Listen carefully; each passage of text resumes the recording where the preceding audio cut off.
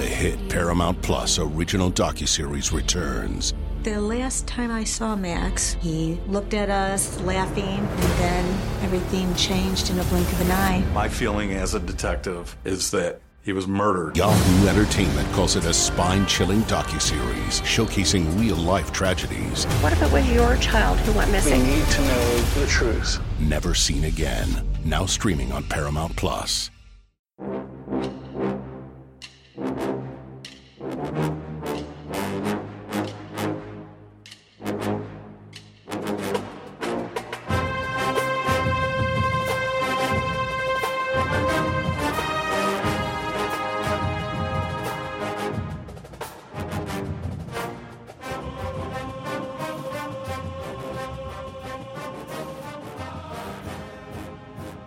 Good morning, Bucknutters. Welcome to the Bucknuts Morning Five here on Wednesday, April 14th, 2021.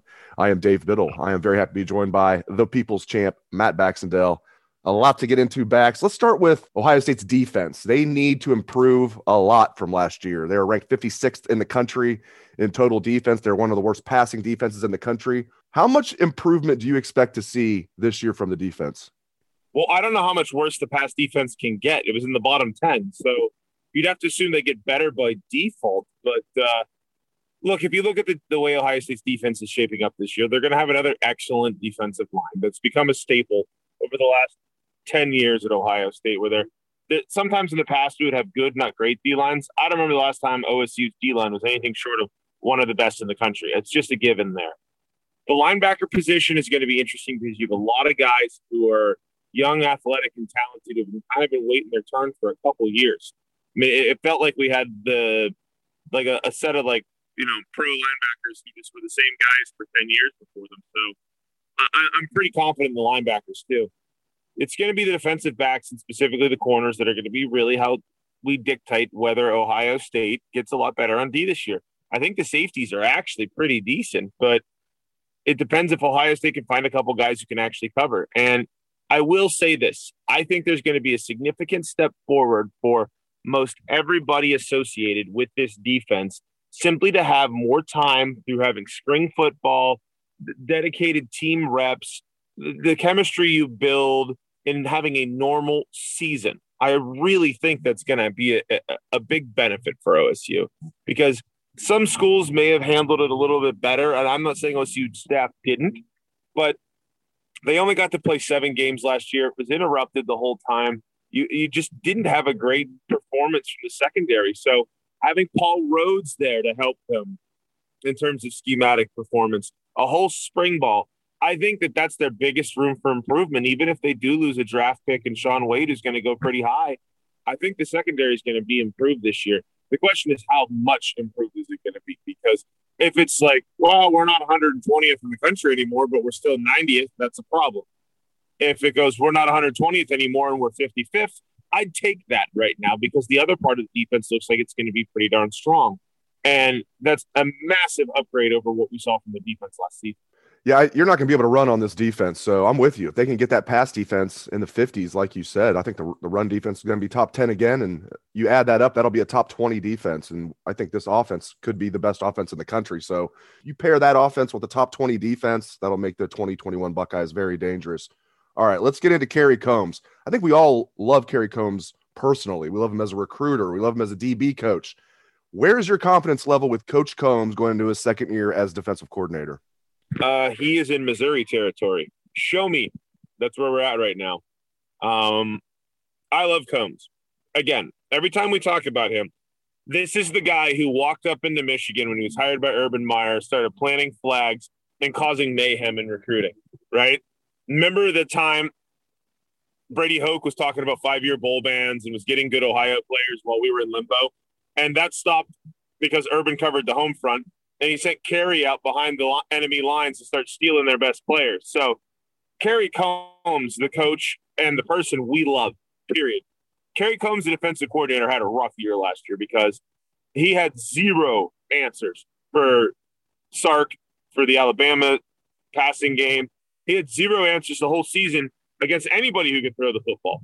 And that's a problem when you're theoretically a guy who works in the secondary and just came from the NFL where you learn some of these key concepts. So Kerry Combs officially needs to show me something this season.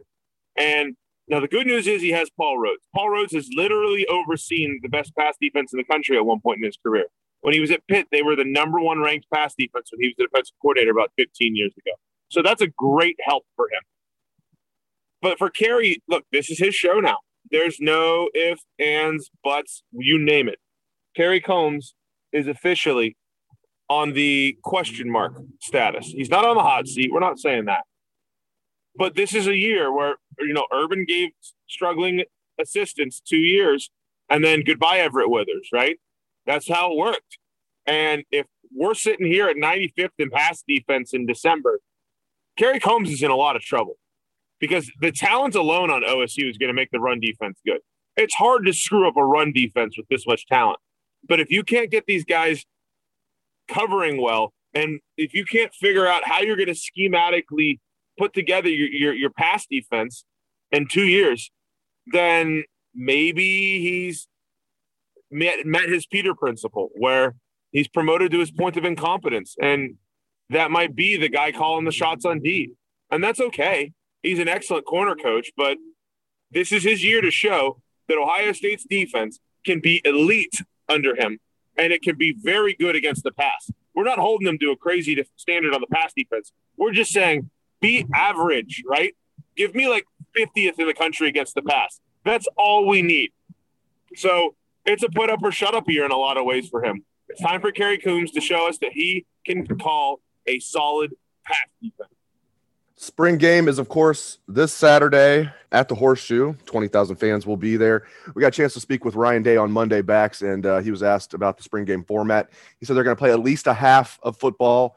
He's not sure if they're going to actually be tackling or thudding up. That means they'll probably be thudding up. If he's not sure if they're going to be tackling, it means they're probably will not be tackling. I was really hoping to see some real football, but he's going to play it safe would be my guess. Again, that's not official. He didn't say for sure they're not going to tackle, but the way he said it makes me believe that he's leaning toward just thudding up and not tackling. But it'll be good seeing the Buckeyes out there on Saturday. And he said they'll play at least a half of football, and then they might go to a kind of a controlled scrimmage setting for what would be the second half. So that'll probably speed by. So what are you looking forward to the most on Saturday? And maybe what's something that's surprised you so far about spring ball for the Buckeyes? Meatball. I want to see Mayan Williams. Everything we're hearing is he's the best running back in camp right now. So let's see it. I'm legit hyped to see him. And I know this isn't the first thing that people think of. Everybody's going to go, oh, I want to see the quarterbacks. Well, duh. Of course. I want to see CJ. I want to see McCord. I want to see Miller. Of course. But I'm legit hyped that a kid in Mayan Williams who we saw flashes, right, that looked really, really good. And we kind of walked away from that thinking, man, that kid looked awesome. That can't be legit. And now we're hearing that kid looks awesome and it might be legit. So that's super exciting because we've always talked about the running backs the last couple of months about how important vision is. The kid clearly has it. So I want to see him. Now, if they're just going to be hugging each other to end plays, okay, it's fine. It's kind of a hug fest in general because I want to see the fans back in the Horseshoe. I wrote this in the bucket this past week, and it was all about the Horseshoe. And for me, one of the most jarring moments of the pandemic was seeing Ohio State playing somebody in a different jersey in an empty Horseshoe. So, I know not a lot of people got a chance to get their hands on tickets. I don't even know if any were released to the public because the season ticket holders had dibs on them first. They only dispersed a small number of them. But I think that's going to be just fantastic to see. And the final thing I think I'm looking forward to about the spring game is definitely going to be how much there's going to be at least one meltdown threat on Bucknuts in a game that's designed to help the passing games where there's no tackling and the quarterback pressures are only a certain thing. And we're playing very vanilla defenses. They're going to throw the ball all over the place. You're going to have people panicking about the secondary being terrible again this season. And while that is a legitimate PTSD fear, the way this is setting up is not a way that the defensive backs are going to be put in a position to succeed. So if our quarterbacks go out and throw for 500 yards, don't be shocked and don't assume that means Ohio State is boned on defense for the season. They're not calling blitzes. They're just allowing people to touch up. You're going to probably see a bunch of sacks too, where they get a hand on a guy's shoulder and they blow the play dead, right? So the cornerbacks are kind of put in a little bit of a tough position, especially against the best set of wide receivers in the country. They're not going to play a single team that has half the talent that Ohio State does at receiver in the regular season. So don't panic if the secondary struggles on Saturday. I'm sure some people will, though. No doubt about that. Death, taxes, and people freaking out on Bucknuts for the smallest things about the Buckeyes. But hey, that's what we do as fans. All right, last thing. I want to know what the hell I'm missing with Justin Fields. He's going to have Pro Day Part 2 today, Woody Hayes Athletic Center. And initially, I thought all the reports that he was going to, fall out of the top 5, might fall out of the top 10, might go 10th overall is the latest one from Mel Kiper. Initially, I thought those must be smoke screens from teams. There's so much smoke now that I don't know, man. I'm starting to believe that he is going to fall further than what I expected. I don't know what I'm missing here, though. I mean, I see a kid that should absolutely be, if not the second quarterback off the board, the third. You and I have talked about this a lot.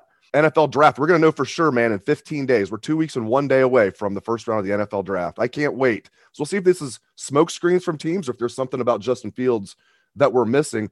What are we missing, Bax? Well, we're missing, apparently, that he is a lazy, bad mechanic, secretly wants to play baseball guy somehow. I don't know. Apparently, if you listen to ESPN, that's what's going on here, is that he secretly played baseball, even though he hasn't played since high school.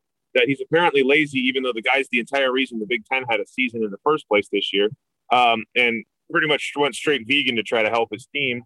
Like, could you give up burgers? I couldn't. And heck no. The slander thrown towards this guy is mind-boggling. Like, I don't remember an accomplished quarterback at this level from in recent time periods getting picked apart this much. Like, Justin Fields' pro day was amazing already. And you contrast that with Mac Jones' disaster show where he couldn't complete a pass longer than 20 yards. And all the, like, and now we're talking about like Mel Kiper's Mac Jones going ahead of Justin Fields. I genuinely think that there's so many quarterbacks out here that somebody's pulling the media strings, and it might well be Bill Belichick trying to get Fields to fall to him, trying to make people think that there's issues with Fields. Something is going on here where people are like legitimately trying to like put all these bees into the media's bonnets about, oh, I heard this about him, trying to throw other teams off of him because there's other quarterbacks that they think are reasonably close enough that you can maybe scare the opposition off, right? It's like a big Maskarovka here with a bunch of propaganda going on.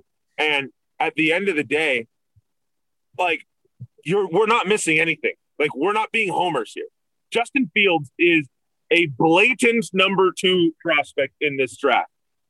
You can't even nitpick him at this point. Like, he had at one point where he had more touchdown passes than incompletions on a season. This is a guy who's only lost 2 games in his career to 2 teams that are elite level teams. And one of them, and then neither one of them is his fault. This is a guy who you can't say, oh, he only had 1 season doing it, right? Like, that's the big nitpick you see a lot. Oh, he only played 1 season, and quarterbacks who play 2 seasons as a starter in college are much more likely to succeed. He's played 2. Like, there's nothing we're missing here. Let me ask you this real quick, because I was talking with Dan Rubin about this yesterday. Where is this information coming from that he is not a hard worker? Because it's not coming from Ohio State. I have a theory here, because I don't know where else it would be coming from. Could it be coming from Georgia? Because I don't think these reporters are making it up. I don't think Dan Orlovsky was making it up. I don't think these people are making – I think someone's actually telling them this about Justin Fields. I don't think it's coming from Ohio State. Where in the heck could it be coming from other than Georgia? Well, Georgia's the college side of it. And Kirby Smart with quarterbacks reputation is in the toilet because he can't make a good decision with quarterbacks. He can't run an offense that's remotely dynamic. So it's a black eye for him that Fields leaves because Kirby Smart picked a guy who went in the 5th round over him to start. And now you have Fields who's sitting here about to go, no worse than 5th. Let's be honest, right? And I think the other side of this is that you have some people in the NFL who are drafting in that 5 to 10 range or trying to get into that 5 to 10 range that are hoping like hell that they take Trey Lance or somebody else over him, right? So I think you have both sides of it. You have Georgia who doesn't want Fields to make them look bad and go as a really high pick.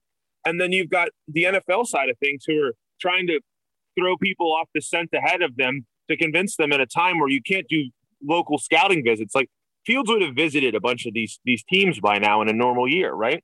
But he can't do that this year because of COVID rules. So these other teams aren't going to be able to get as close of get to know you with Justin Fields as they normally would. So there's probably a calculated gambit going on. And of course, we can always ascribe this to Bill Belichick, the evil genius that he is, of saying, hey, you guys haven't gotten a really good chance to know this kid, and we've heard this about him. And if you put enough doubt into people's minds, these guys are super conservative and nervous, and they'll go pick somebody else. Nobody's out there crapping on Trey Lance, right? Everybody's talking about how Mac Jones won a national title, right? Zach Wilson looks amazing playing against second-tier competition. But Justin Fields, let's pick him apart, even though he's the best bet of all the guys after Trevor Lawrence. So I think it's a two-pronged thing going on here. And I tell you what, though, the fact that Kyle Shanahan is at Ohio State today and has already traded up for the number 3 pick says volumes today. There's volumes to me. If Justin Fields goes out and performs the way he did at his first pro day with Kyle Shanahan in attendance, all this goes away because he's going third. That's simple. It wouldn't be doing it otherwise. That is 100% the reason I think that Fields is doing this again, is to show Kyle Shanahan today that he should be the third pick. And this is Fields' opportunity to lock it in. Otherwise, he wouldn't be doing it again. Great stuff, as always, from the People's Champ, Matt Baxendale. You can catch his column on Bucknuts every Sunday. It is The Bucket. Thanks again to Bax. Thank you to all listeners out there for tuning into the show. We appreciate that very much. Have a great day, Bucknutters. Let's hear that Buckeye swag, best damn band in the land.